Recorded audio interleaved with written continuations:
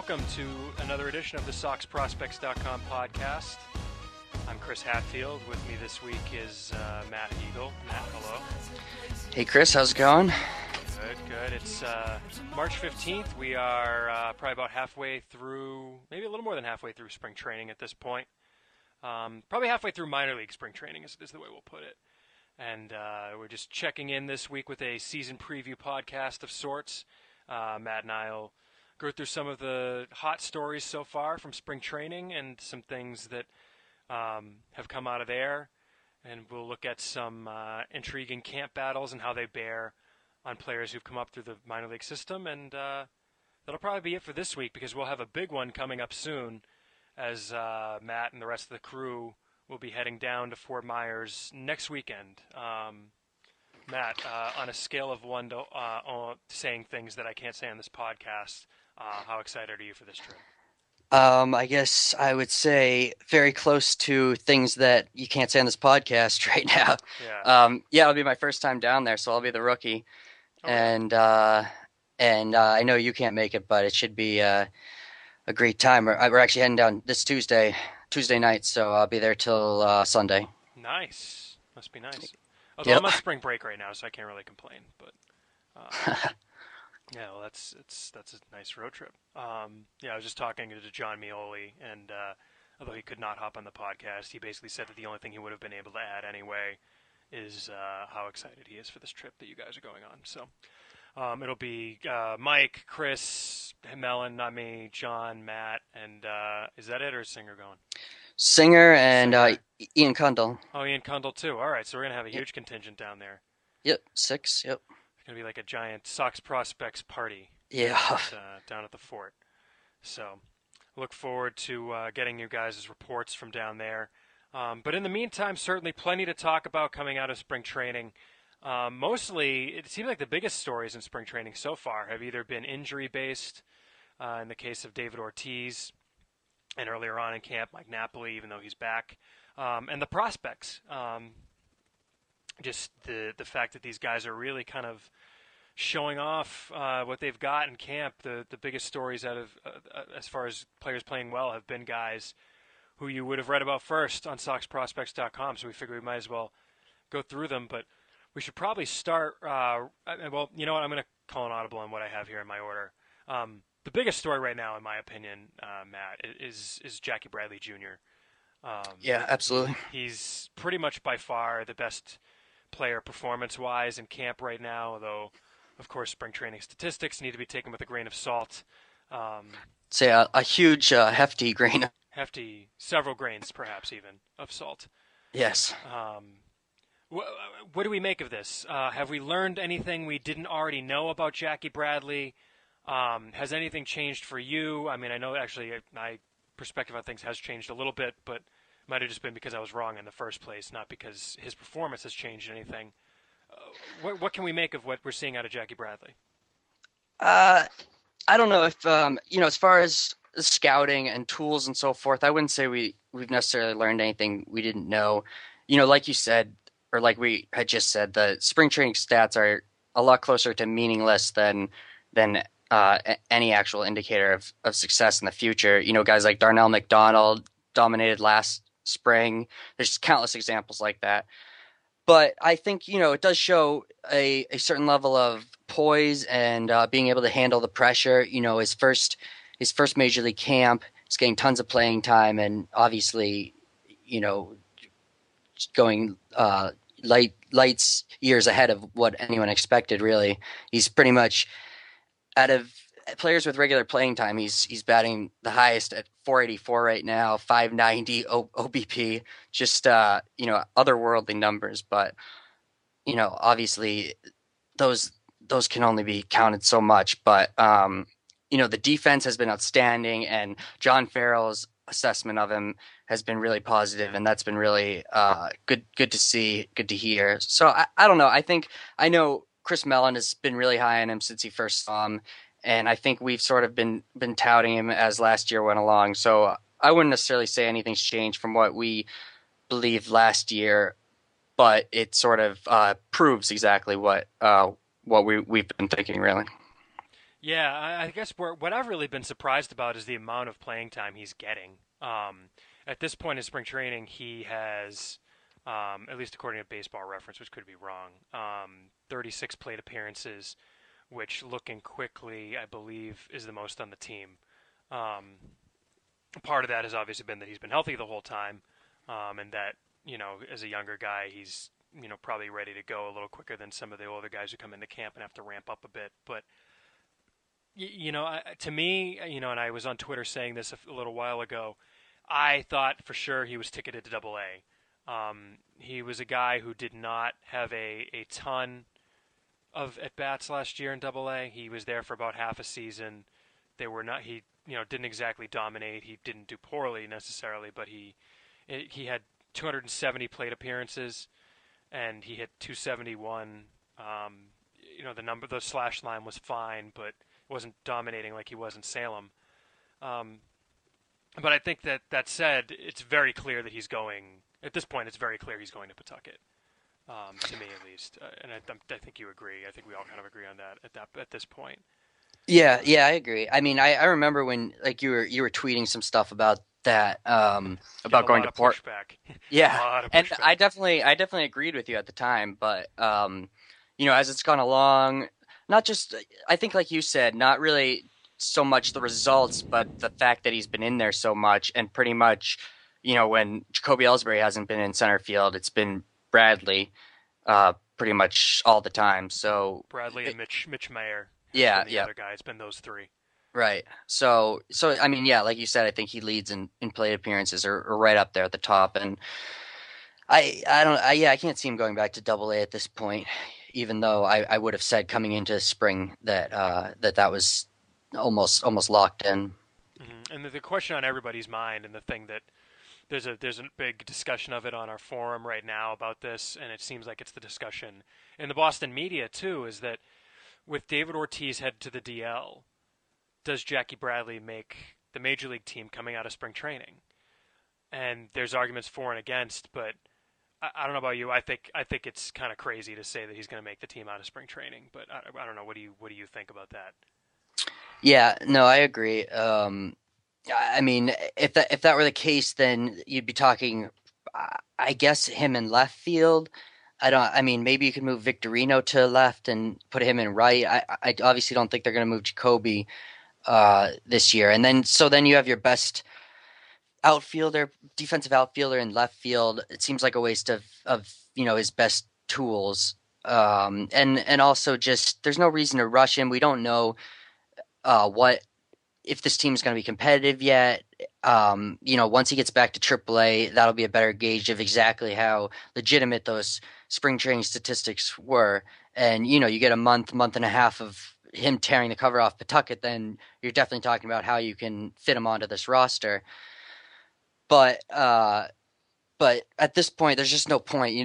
There's also the service time considerations, which people have brought up, and then other people like to argue that's only for low budget teams like the Rays or whoever that have to worry about service time. But that's ludicrous. I mean, if we could have Jacoby Ellsbury for one more year, I mean, if the Red Sox could have Jacoby Ellsbury for one more year, that would make a total difference. Or if they'd lost him before this year, so it's not just the fact that the money that they have to extend. It's just all the strategic differences that a year of control can make. Exactly. I think that's that argument. I think it gets misconstrued.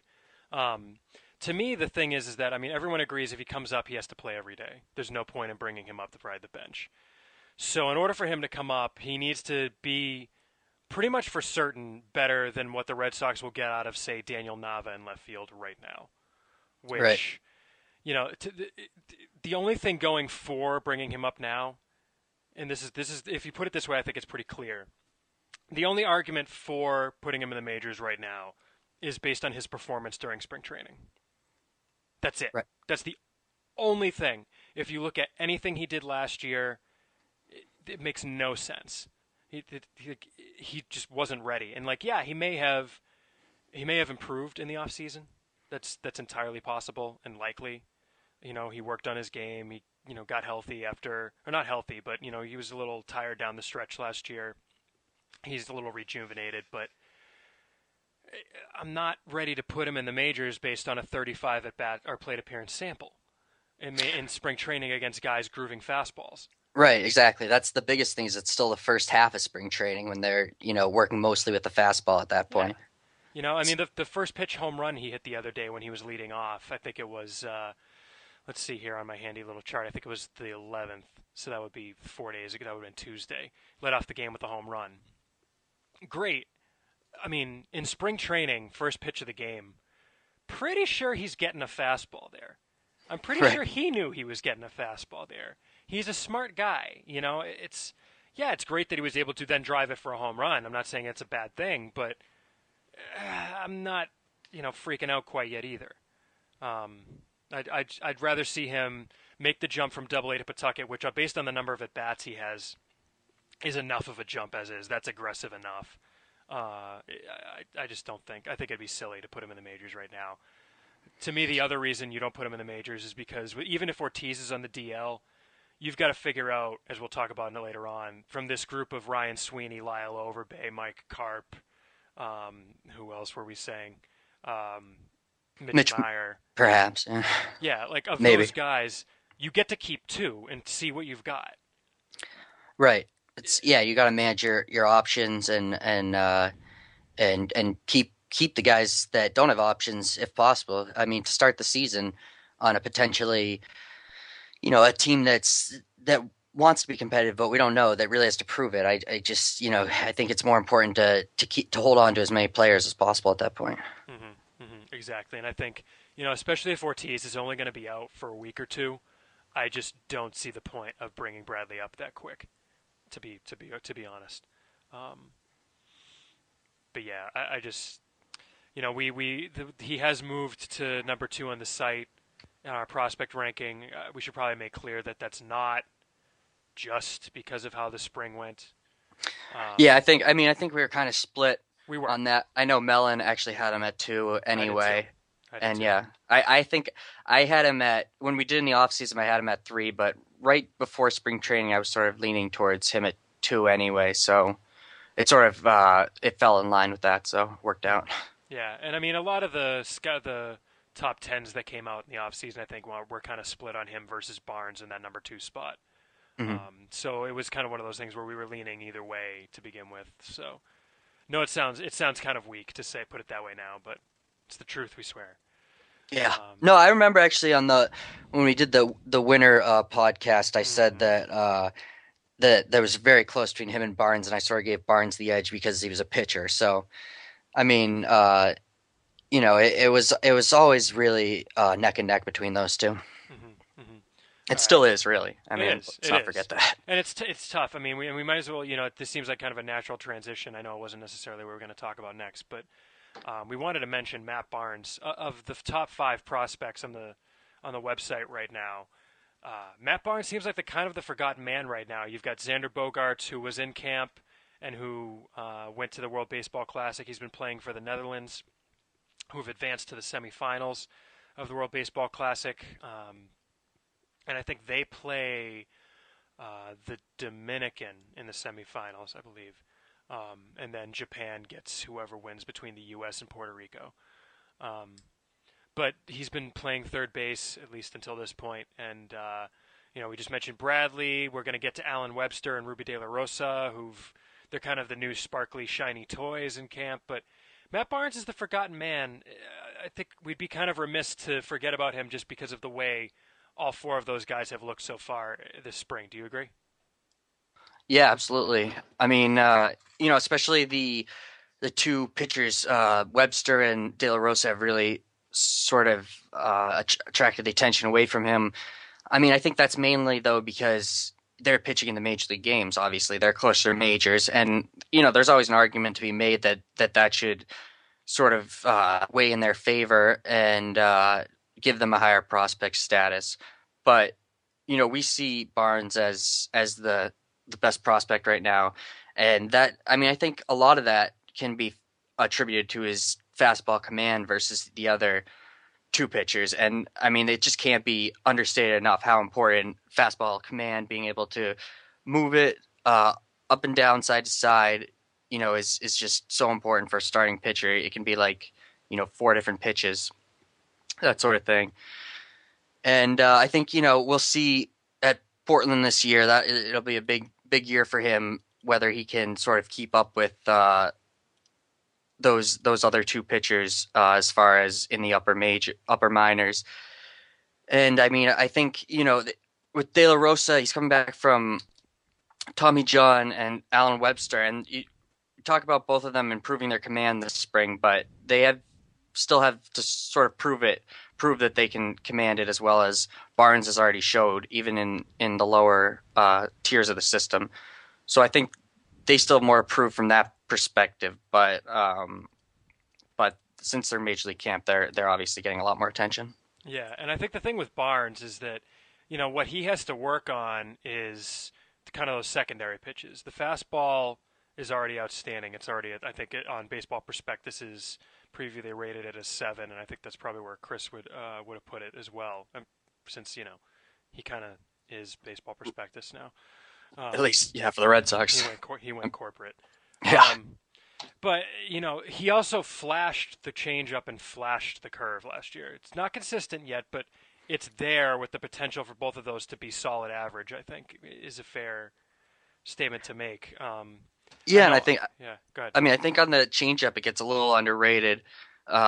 He didn't throw it as much, and I don't think it was anywhere great last year, but I think it does have good potential to it, and I've heard a lot of sort of buzz around it, looking improved so far this spring. Yeah, and who knows? I mean, Keith Law kind of was the outlier in his ranking of the system, where he had Barnes, I think, 4th in the system.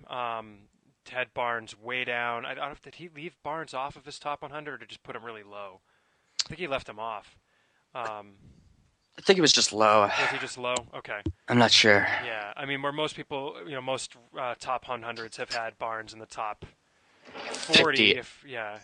Yeah, 40 to 60. Yeah. Well, the top 4. I mean, some have had him in the 20s. I don't even remember which, but I think that sure, Keith Law could be very right. Like the secondary stuff might not come around, and if that he's a fastball pitcher and that's all he's got. But I mean, I think even at that point, you've got the fastball alone. I think could make him a 7th, 8th inning guy, and that's if nothing else develops at this point.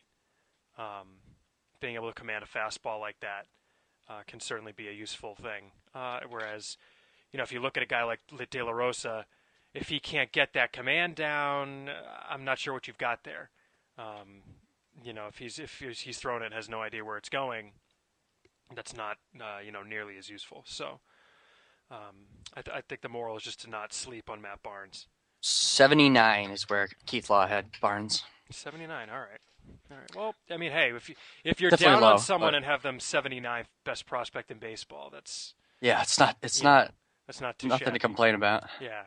So let's move on to the other two pitchers then, the ones we have seen. I think that one is really starting to break away from the other, but Alan Webster and Ruby De La Rosa were the two pitchers the Red Sox acquired from the Dodgers in the Nick Punto deal last August.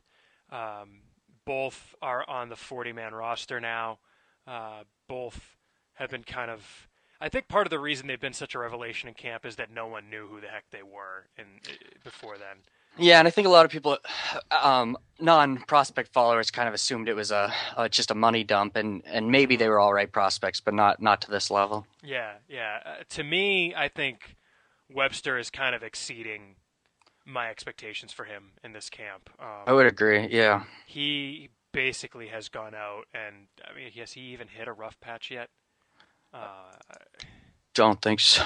Yeah, I mean, he has just gone out. I've got the numbers right here. He has thrown 11 innings, 4 appearances. 14 strikeouts. Yeah, 14 strikeouts to 1 walk. Yeah. 9 hits, 3 runs, 2 of them earned. The ERA is 1.64. Opposing OPS is 550.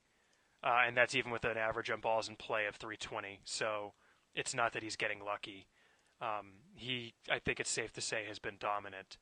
uh, and Yeah. that's against that's against spring training, guys. So again, to the degree that it matters, he's been dominant.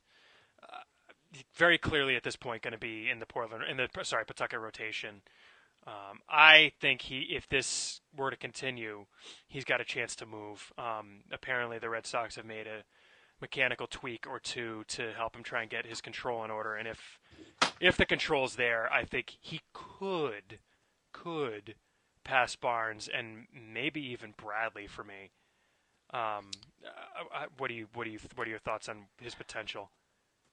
Yeah, I mean, I could see him passing Barnes. That doesn't seem out of question, especially with the Barnes transition into to upper minors to Double A. See how that goes. I mean, it could this year for Barnes could go a couple different ways. I mean, it'll be interesting to see definitely for him how he makes that jump. But I don't know in terms of passing Bradley. I guess it's hard to compare pitchers to position players sometimes, but I suppose it could be a possibility if he just dominated. But who knows? Jackie Bradley could lose his prospect status before then anyway. I mean, it's a Fair, possibility, but fair.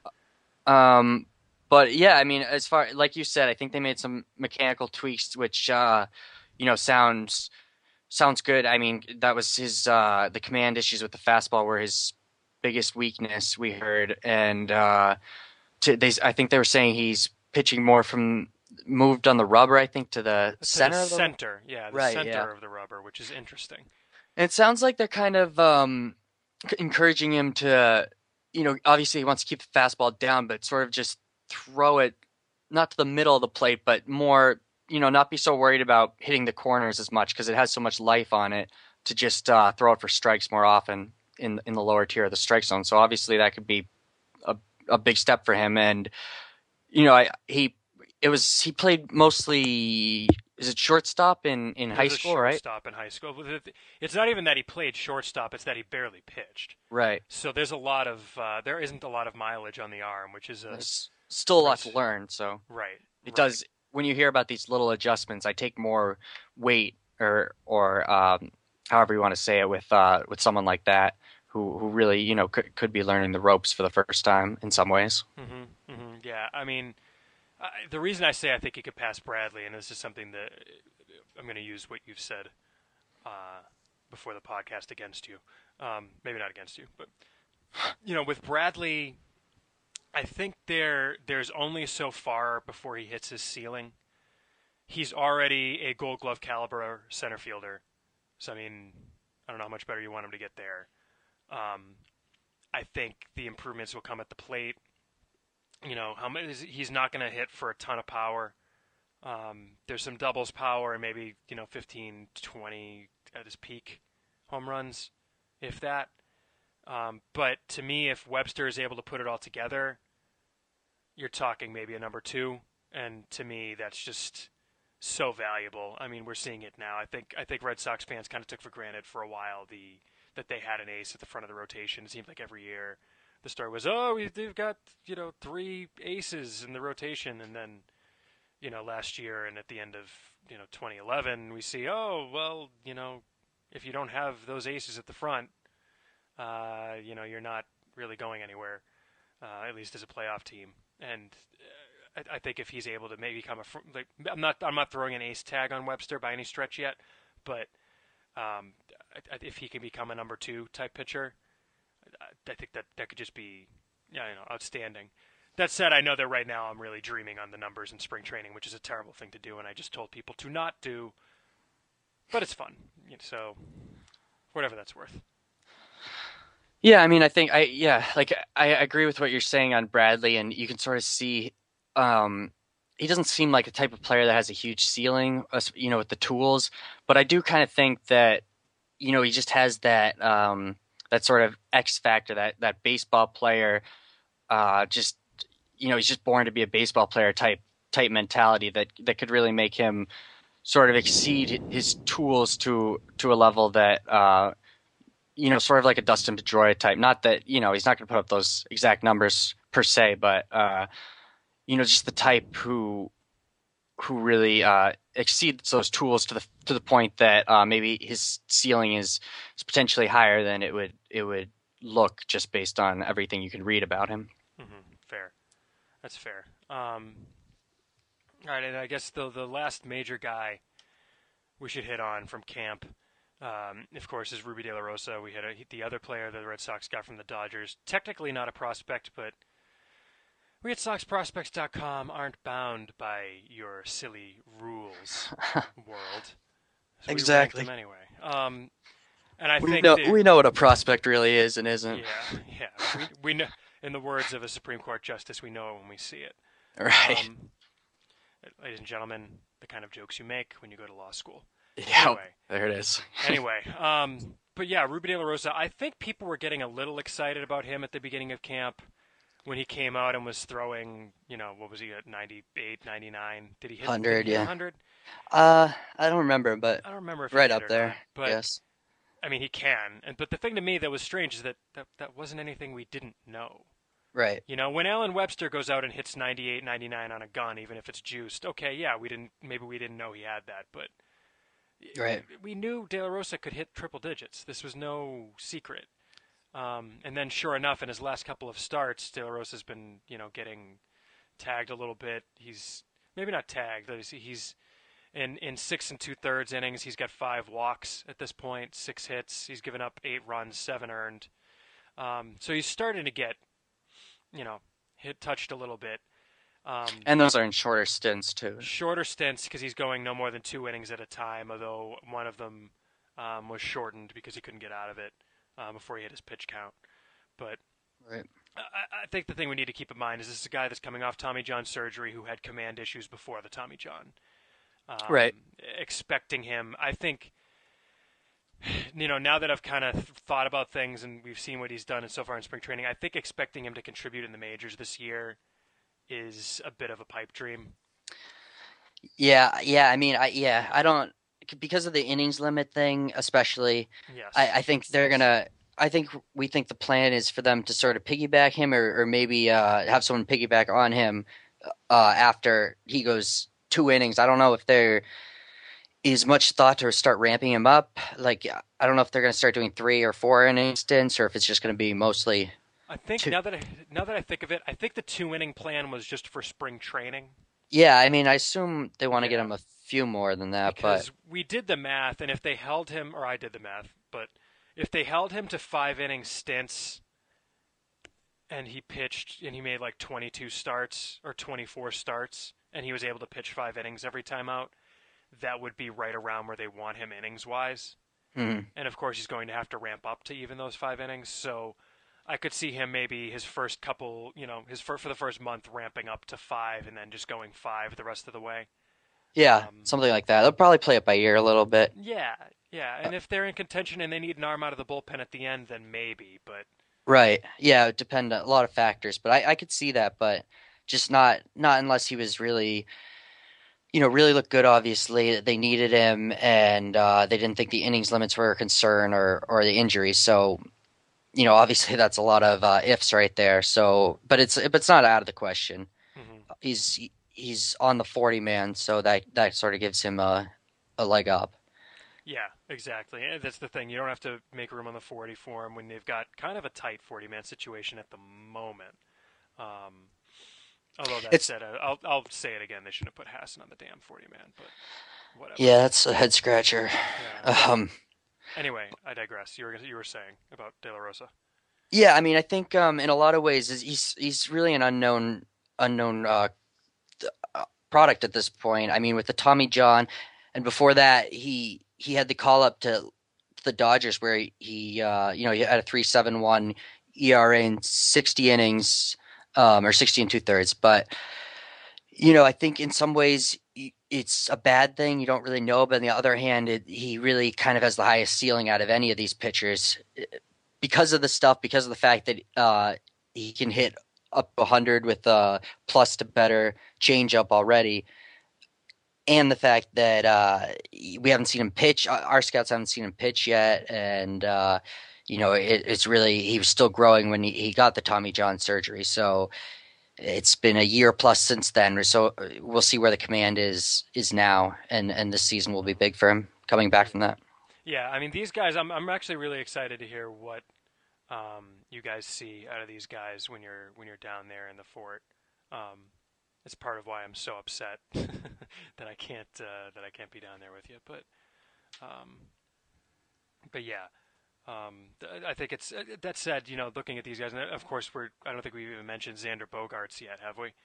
No, So I mean, just the top prospect in the system. He's been. Has he been a consensus top 10 prospect? I think. I'm trying to think of who's even rated him below 10. Maybe um, top 15 is more fair. yeah, I can't think of it. I know I've seen him up by at 4. I think BA had him at what 8. I think Yeah, BA had him at 8, I think. I'm trying to think of what Baseball Prospectus had him Keith at. Law had him at 5. I think Yeah, Baseball Prospectus had him at no. I think Baseball Prospectus Sickles had him had him at at 4. I think Prospectus had him at 8, and Baseball America had him at like 5 or something. Yeah, so at any rate, more or less consensus top 10 prospect in the game, which I don't think we even expected. I thought top 20. I didn't think top 10, but of course part of that has to do with who else is in the minors. To me, once you get past maybe, I mean, Jurickson Profar, even with his profile this year, I think he's maybe fifth last year, if not lower, with some of the guys who were on that list last year. So it's kind of a year to year thing. But Prospectus did have him at 12, by the way. okay, they had him at 12. Okay, so Yeah, top consensus top 15, we'll call him. yeah, yeah. That's Comes fair. into camp. Get the Red Sox worked him out at third base. Sorry, I hit my mute button. The Red Sox worked him out at third base, which was kind of the big story at first. But they were only playing him there because for the Netherlands, he was going to play third base in the World Baseball Classic.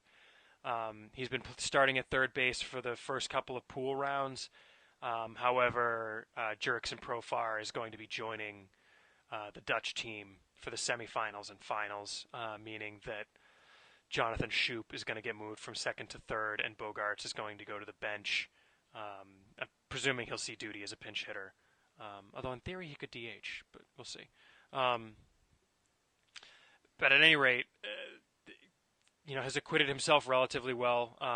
Not eye-popping stats, but it's just kind of funny that beginning of camp he was all the rage, and then now it seems like he's been completely forgotten about now that he's not in front of our faces every day.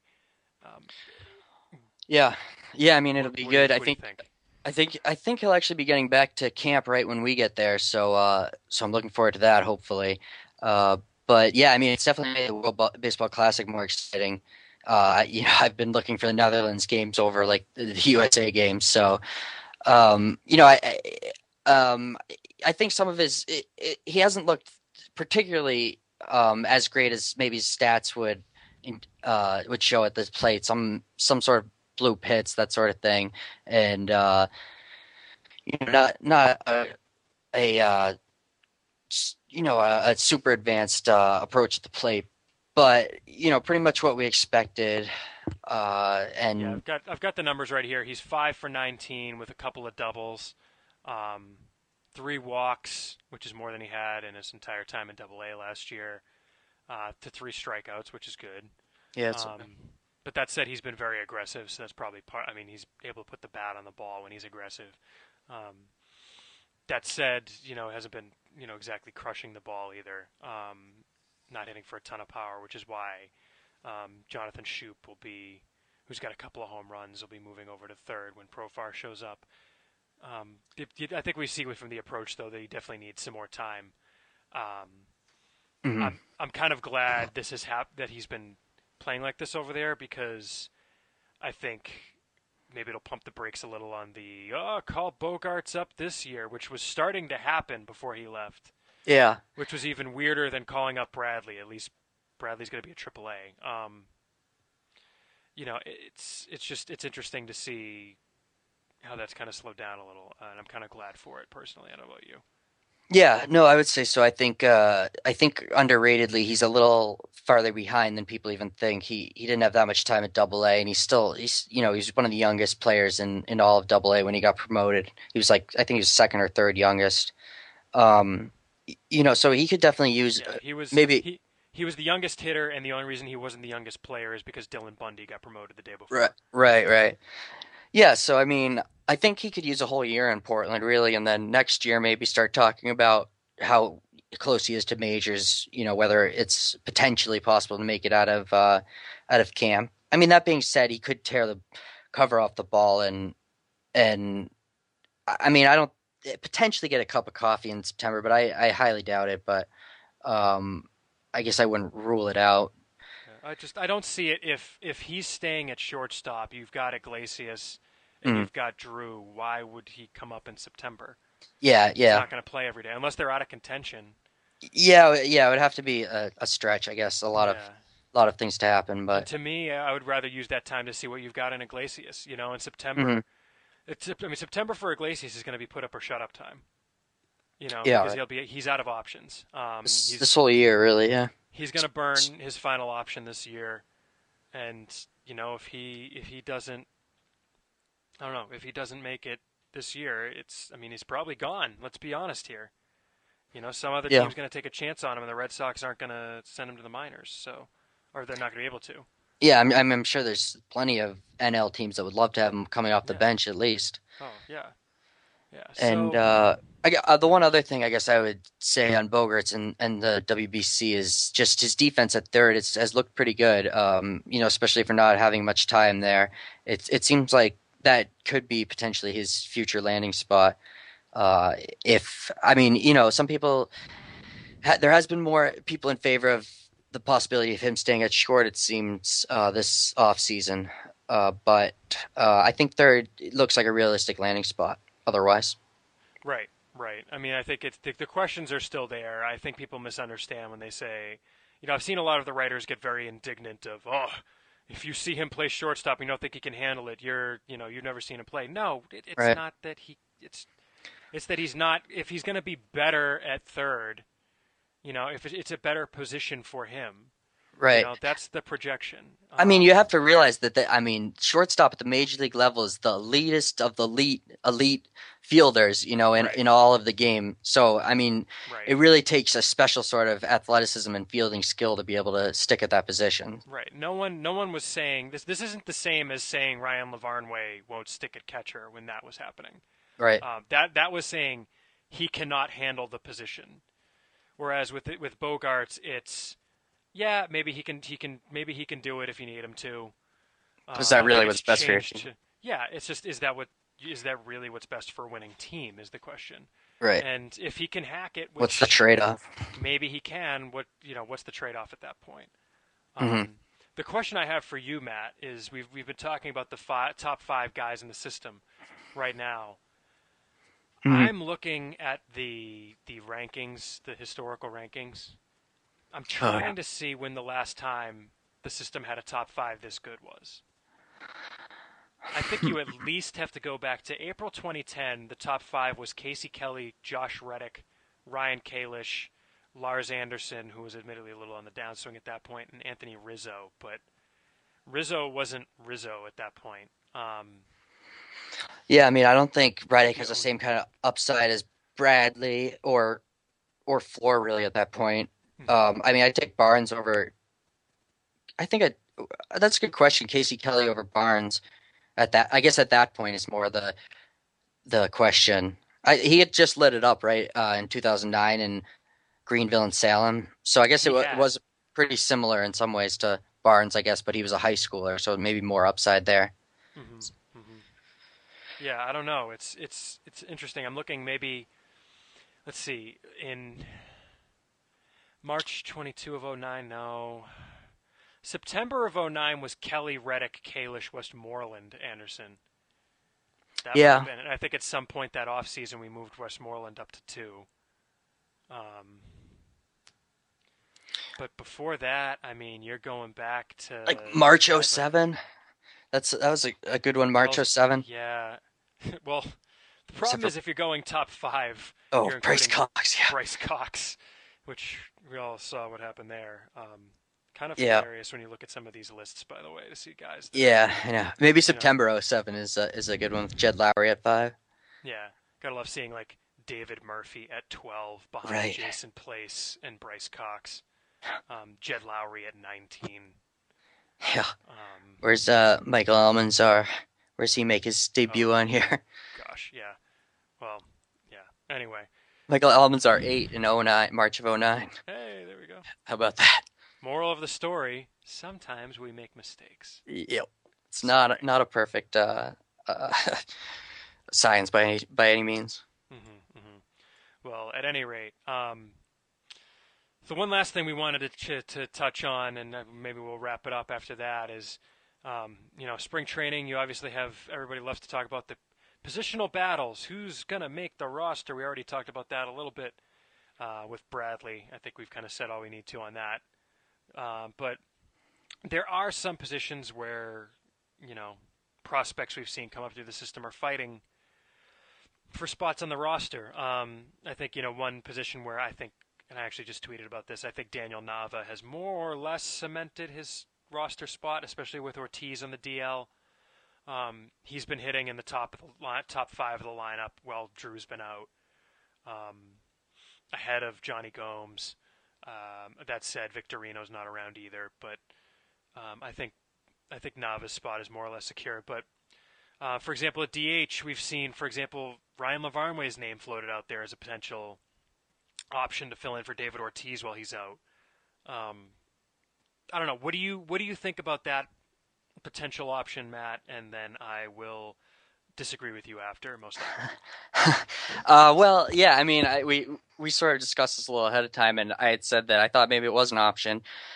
Uh, you know, I don't know if it's really that realistic, but I kind of like to see him have a chance to get some regular major league at bats. I don't think at this point him playing catcher every day is sort of key to his development like it was maybe last year.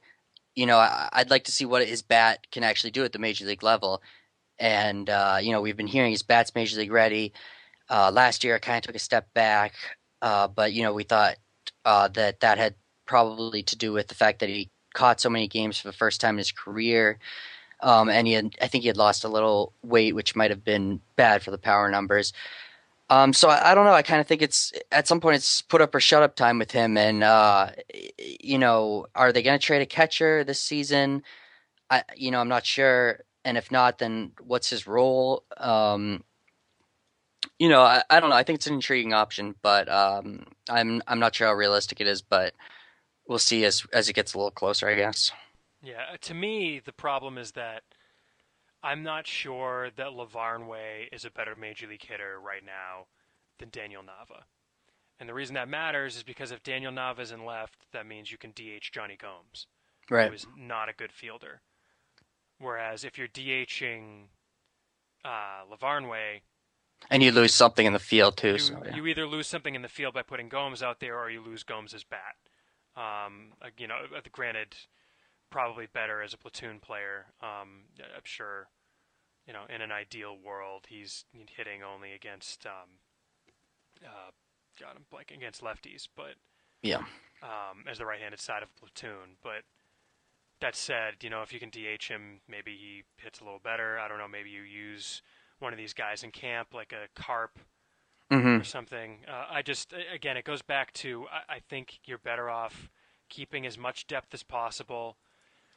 I think you take two out of that Carp, Sweeney, Overbay, Meyer group, see what you have out of them, see who the hot hand winds up being, keep the hot hand when Ortiz comes back, cut the other one loose. I saw a list the other day. Sorry, go ahead. You were about to say something, and I'll say maybe. Oh well, I mean, just in terms of who has options. Ryan Sweeney, for instance, has an opt out, whereas Mitch Meyer's on a minor league deal. He might have an opt out, but I think it's a little later, like in May. Um, Lyle Overbay versus Mike Carp is interesting, but I think Carp is more versatile and has more upside. So, I agree that I think the left field DH spot should be sort of a Carp Nava Gomes. That's what makes the most sense to me outside of a look at Lavarnway, which I'd be interested in, but realistically, I think that those three platooning in those two spots makes the most sense. Yeah, I think so. And it's funny. I saw what I was going to say. The list I saw the other day was of non-roster invitees who've made the team out of spring training. And with the exception of like Nick Green, they were all gone within a month of the season.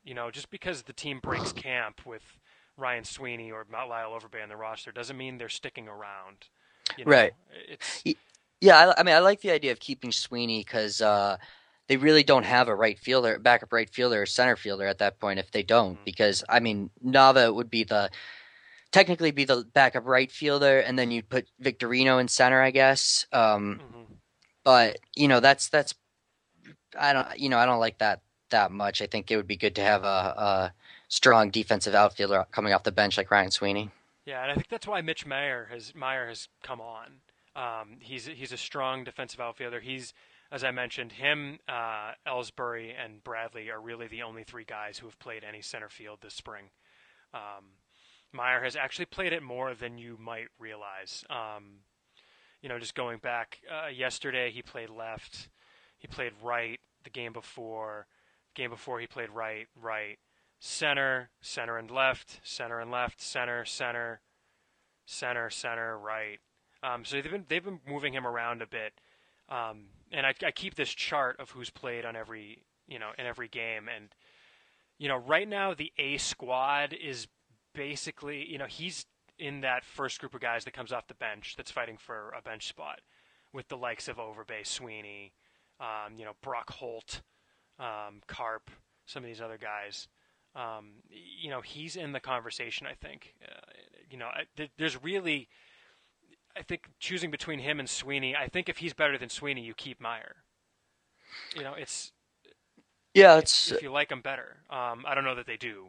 We read the other day that Meyer has more pop. I disagree completely. Not that Sweeney is Hank Aaron, but Meyer doesn't really have more pop. That was kind of a it seems like well, he did hit. Just looking at his minor league numbers, he hit 14 home runs in AAA at one point, 2006. That is more than Sweeney. That's I mean, Sweeney. Sweeney's not doing double digits anytime soon. So. For a guy that's as physically imposing as he is, right? It's like 6'4", right? Yeah, he's pretty big. He's 6'4", 225. Wow. And his season, he hit 13 home runs in AAA in 06. So. Oh yeah. But other than that, he had a season with 10, a season with 7, and then he's never had more than 2. Season with 1. Yeah. I mean, he had 1 in 05. Yeah, 429 at bats. So. Yeah, no, he's not crazy. A lot of power there. Yeah, you'd think he would just run into 10 alone with his frame and. Right. Well, that was the story entering camp, is that he worked with Rod Carew in the off season. Yeah, I think and Magadan kept talking about how he thought he could get home runs out of him last year and stuff. Well, we'll see. Yeah. We'll see. I'm not expecting anything. Yeah. He did underratedly though. He did have a really nice start to last year, and until he got that concussion. I think it was in Philadelphia. And once he came back from that, I mean, I'm not really blaming on the concussion. I think it was more just coincidence. But if you look at the numbers, they're like night and day between those. Between when that happened and when he came back. And then, of course, I think he broke his hand punching a wall or something like that. So. Yes, he broke his fingers, yes. Not what you'd expect out of him. Nope. But speaking of concussions, you should probably mention, I don't know how much there is to discuss on this, but Stephen Drew has now been out since, where is he? His last game was on the 7th, so it's been more than a week with a concussion. Potentially could open the season on the DL. I think we can agree if he goes on the DL, at least I think, the move is to start Jose Iglesias rather than to start Pedro Ciriaco or Brock Holt, the two guys fighting for the infield bench spot. Yeah. I mean, I would say so. You're going to use his option anyway, right? So, right. I mean, if it was like a couple days, maybe not, but, I think it's impossible to tell with concussions. So I think I would expect that as well. Yeah, and I mean, that said, they've been giving Ciriaco a lot of run in spring training. Sorry, I hit the cough button there. It's Sweeney still. Bring me back. Okay, infield, yeah. So Ciriaco is 10 for 30 on base. His on-base percentage is lower than his batting average because he hasn't taken a walk, and I'm assuming he's got a sac Oh, bunt or sac fly is what he has. well, Yeah, his approach is atrocious. yeah, I guess we knew that, right? Unless they're going to open up with 20 consecutive games against the Yankees, I don't think you can justify Siriaco starting. Brock Yeah, I mean, Holtz. yeah, and we were talking about a little bit before about Brock Holt versus Siriaco, if that was a possibility, and I don't think we think it is because No. Holt has an option, Siriaco obviously doesn't. But they both are kind of learning to play third base this spring, so that's the backup third baseman job is sort of up in the air too, so that could play into that. Yeah, the backup third baseman is going to be. Yeah, I mean, I guess it's one of those two, but it's been interesting because Drew Sutton was getting a lot of run at third base, but and it was like, no, he's getting run at third base because that's his position, and he's the only guy that naturally plays there behind Right. Brooks in Major League Camp. Yeah, I think it might have been on Nest, and they were talking about him in the mix for a bench spot, and yeah, I don't think No, that's no, going to happen at all. no, and I mean, it's nice. He's a nice story, and we're hearing now that the reason he didn't come back last year because he was in Pawtucket in 2011 and actually got a lot of time in Boston was that basically he didn't want to be in Boston because of the health scare with their child. Didn't they? He lost a child. His wife had a kid and it died unexpectedly, like less than a week after it was born. Wow, no, I didn't hear that. Yeah, yeah, yeah. I think Let me he's double check while you talk to make sure I didn't just make something up. yeah, that would be a bad one to make up, I guess. Yeah. No, I mean he's definitely a good guy I Yes. think a good guy to have in minors, and a good potential emergency option. Didn't he bat cleanup for Tampa Bay at one point last year, and then they ended up like designating him for assignment like a month after that or something. Right, right. He's a useful player as Right. depth, and As that's depth, not yep. a bad thing. Yeah, and I did. It was his. They had him and his wife had a daughter that died unexpectedly a week after. So for reasons you can understand, he wanted to get out of Boston. And it was actually he was on maternity leave from Pawtucket, and instead of going back to Pawtucket, he got called up to Boston. So that is what in life we call a whirlwind Mhm. of emotion. So How hard about to have around, but I just thought of something to add on. How about Daniel Bard? Do you think what do you think his chances of starting with the major league team are? better with Morales and Breslow apparently about to start on the DL. News Mhm. came out today that Franklin Morales has a bulging disc in his back. He received Yeah. a shot for it. No timetable for his return, which, one side effect is that I think Alfredo Aceves is going nowhere. But the other thing, with him and Breslow apparently going to start the year on the DL, Bard's got a shot, but I think the bullpen winds up shaking down with Hanrahan, Bailey, Uehara as the closer and two main setup guys, Tazawa and Miller as the middle inning guys, Aceves as the long guy, and then Clay Mortensen steals that last spot. I think they're Yeah, I going don't to know. hang on to him.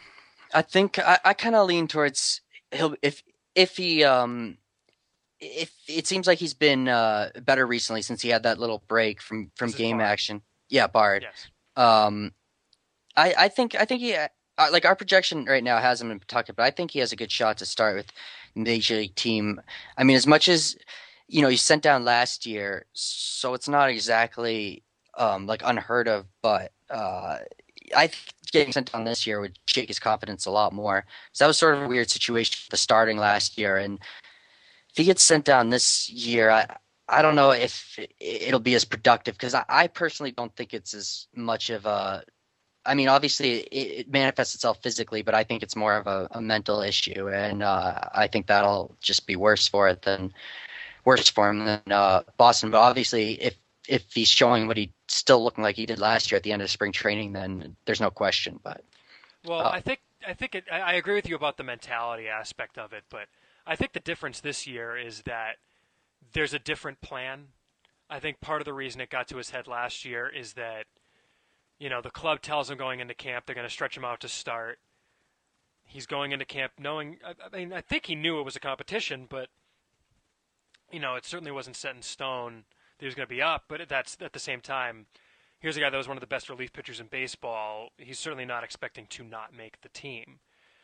He makes the team, goes out, and then after, I mean, while he wasn't good, let's be honest, the wheels only came off for him in a couple of starts at the end. Yeah, I mean, yeah, if you look at his ERA, like I think it might have been just over 5 at the end, but it was mostly under 4. And if he had pitched to that level, he would have been one of their better starting pitchers last year. Yeah. Yeah, and I'm, I think what he did is he looked around and said, "I'm the one that's getting sent down. No one's pitching well." right, So I think that he basically I remember reading or hearing an interview with him where he just basically said, "Yeah, in Toronto, like his outlook on it was, I had one bad game in Toronto and they sent me to the minors." right. And so of Because course it went just to his before head. that, I remember he had a really good game. I think it might have been against Detroit, Right, where he went like right, seven innings, maybe right. And he something like wasn't that. he wasn't getting that. Like, no, you were pitching well, but you had. I mean, in the majors last year, he walked 43 and struck out 38. Like, he I mean, had. I guess I don't know if it's more Ben Cherington's decisions, but that really seemed to reek of Valentine last year. A lot of those decisions, like Valentine seemed very overreactive quickly. They sent down Melanson quickly, Mhm. um, Bard, playing Gomez at third just because they don't have a third baseman. Just doing stuff that just seems right in the moment was sort of what I how I would summarize Valentine's Well, tenure last year. I think you can pin some of that on Charrington. I mean, he Yeah, I makes mean the it's final God, I calls guess. on Yeah.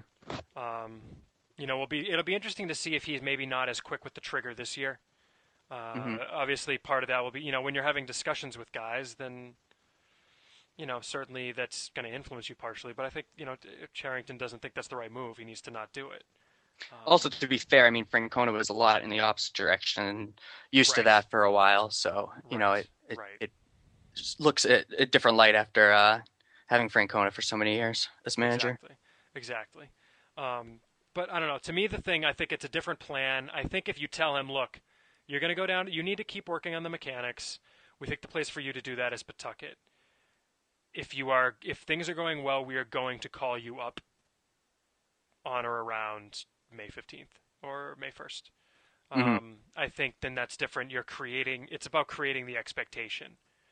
Yeah, Um, I would agree. That's how they probably will end up framing it, or will have to. But I just but I don't see like what the you're idea saying. of him sort of being an option. A guy who has options, so he gets sent down. Like Right. that doesn't seem right to me. But Right. Well, and the thing is that it's very easy to send a guy down and then you just don't have a spot for him. The thing that I kind of compare it to is last year when the Red Sox moved Alex Wilson to the bullpen because they thought they were going to have a need, and then suddenly the bullpen started pitching its mind out of its mind, and there was nowhere to put him, so he never got called up. right. So you I don't mean, I want to. think that was ultimately his path. I think either way. So I Right. I So don't think that's they different, necessarily but regret it. But yeah. no, I don't think they regret it either. But I'm just saying you don't want to. Maybe it might be a mistake to create too solid of an impression of we're going to call you up at this point, because what do you do then? Do you DFA Clay Mortensen and hope Right. he clears? It was kind of like It's it seemed like that with Tozawa last year. It was like I think he came up early in the season, and then he was one of their better pitchers for a time, and then the bullpen kind of got into a role, so they didn't need him and they didn't have space for him. But it was like it seemed like he was one of their better pitchers, and he right. spent like half the season in Pawtucket, but there just wasn't room. So Well, the projections that had both, I mean, when Breslow and Morales were both healthy, there were projections that had Tozawa going down to Pawtucket now, right, even though he's yeah, probably the fourth best arm in the I bullpen. didn't, yeah, I definitely didn't agree with that, but I did see Yeah, it. Yeah. but and again, it's just that it's just, well, do they cut someone to Right. have Tozawa up who may or may not do what he did last year, or what do you do? Hmm. So yeah, but that's a very interesting question. It's going to be interesting to see how that plays out over the course of the season. Never mind just to start the year. Yep. Because if Absolutely. you put a guy in AAA, it's very easy to leave him there, if Yeah. everyone stays healthy. The question is, Right. does everybody stay healthy? Right. So, all right. Well, I think we've kind of tapped that out. Any other things we should mention? I know one thing you wanted to bring up was the return of Bryce Brents today to game action. Yeah, I was just gonna Uh, say that. Yeah, after the gun wound, seems like that healed up quickly. Actually, I mean, I guess that could have been a lot worse. I assume it was just sort of a well, I think it was. I think what happened is we didn't hear about it when it happened. We right. only Well, heard it was about in it later. January. They said Right. in January. So yeah, I mean, I don't. you think of a gun wound and you think he could be permanently injured, for Right. limping the rest of his life. But I guess he made it back into game action today and actually hit a home run in the major league game. So all all good news Good from for him. that perspective. Yeah. Good for him. Hopefully he learned something from it. Yeah, yeah. I mean, yeah, I'm not going to get into gun safety, but it's Yeah. that Pawtucket outfield with Bradley, Brents, Hazelbaker, Linares, Alex Hassan when he gets healthy. It's going Mm. to be very, very interesting to see that outfield. Yep. Absolutely. It's going to be a very interesting Pawtucket team, really, between those guys, Iglesias, The LaVarn Wade, rotation.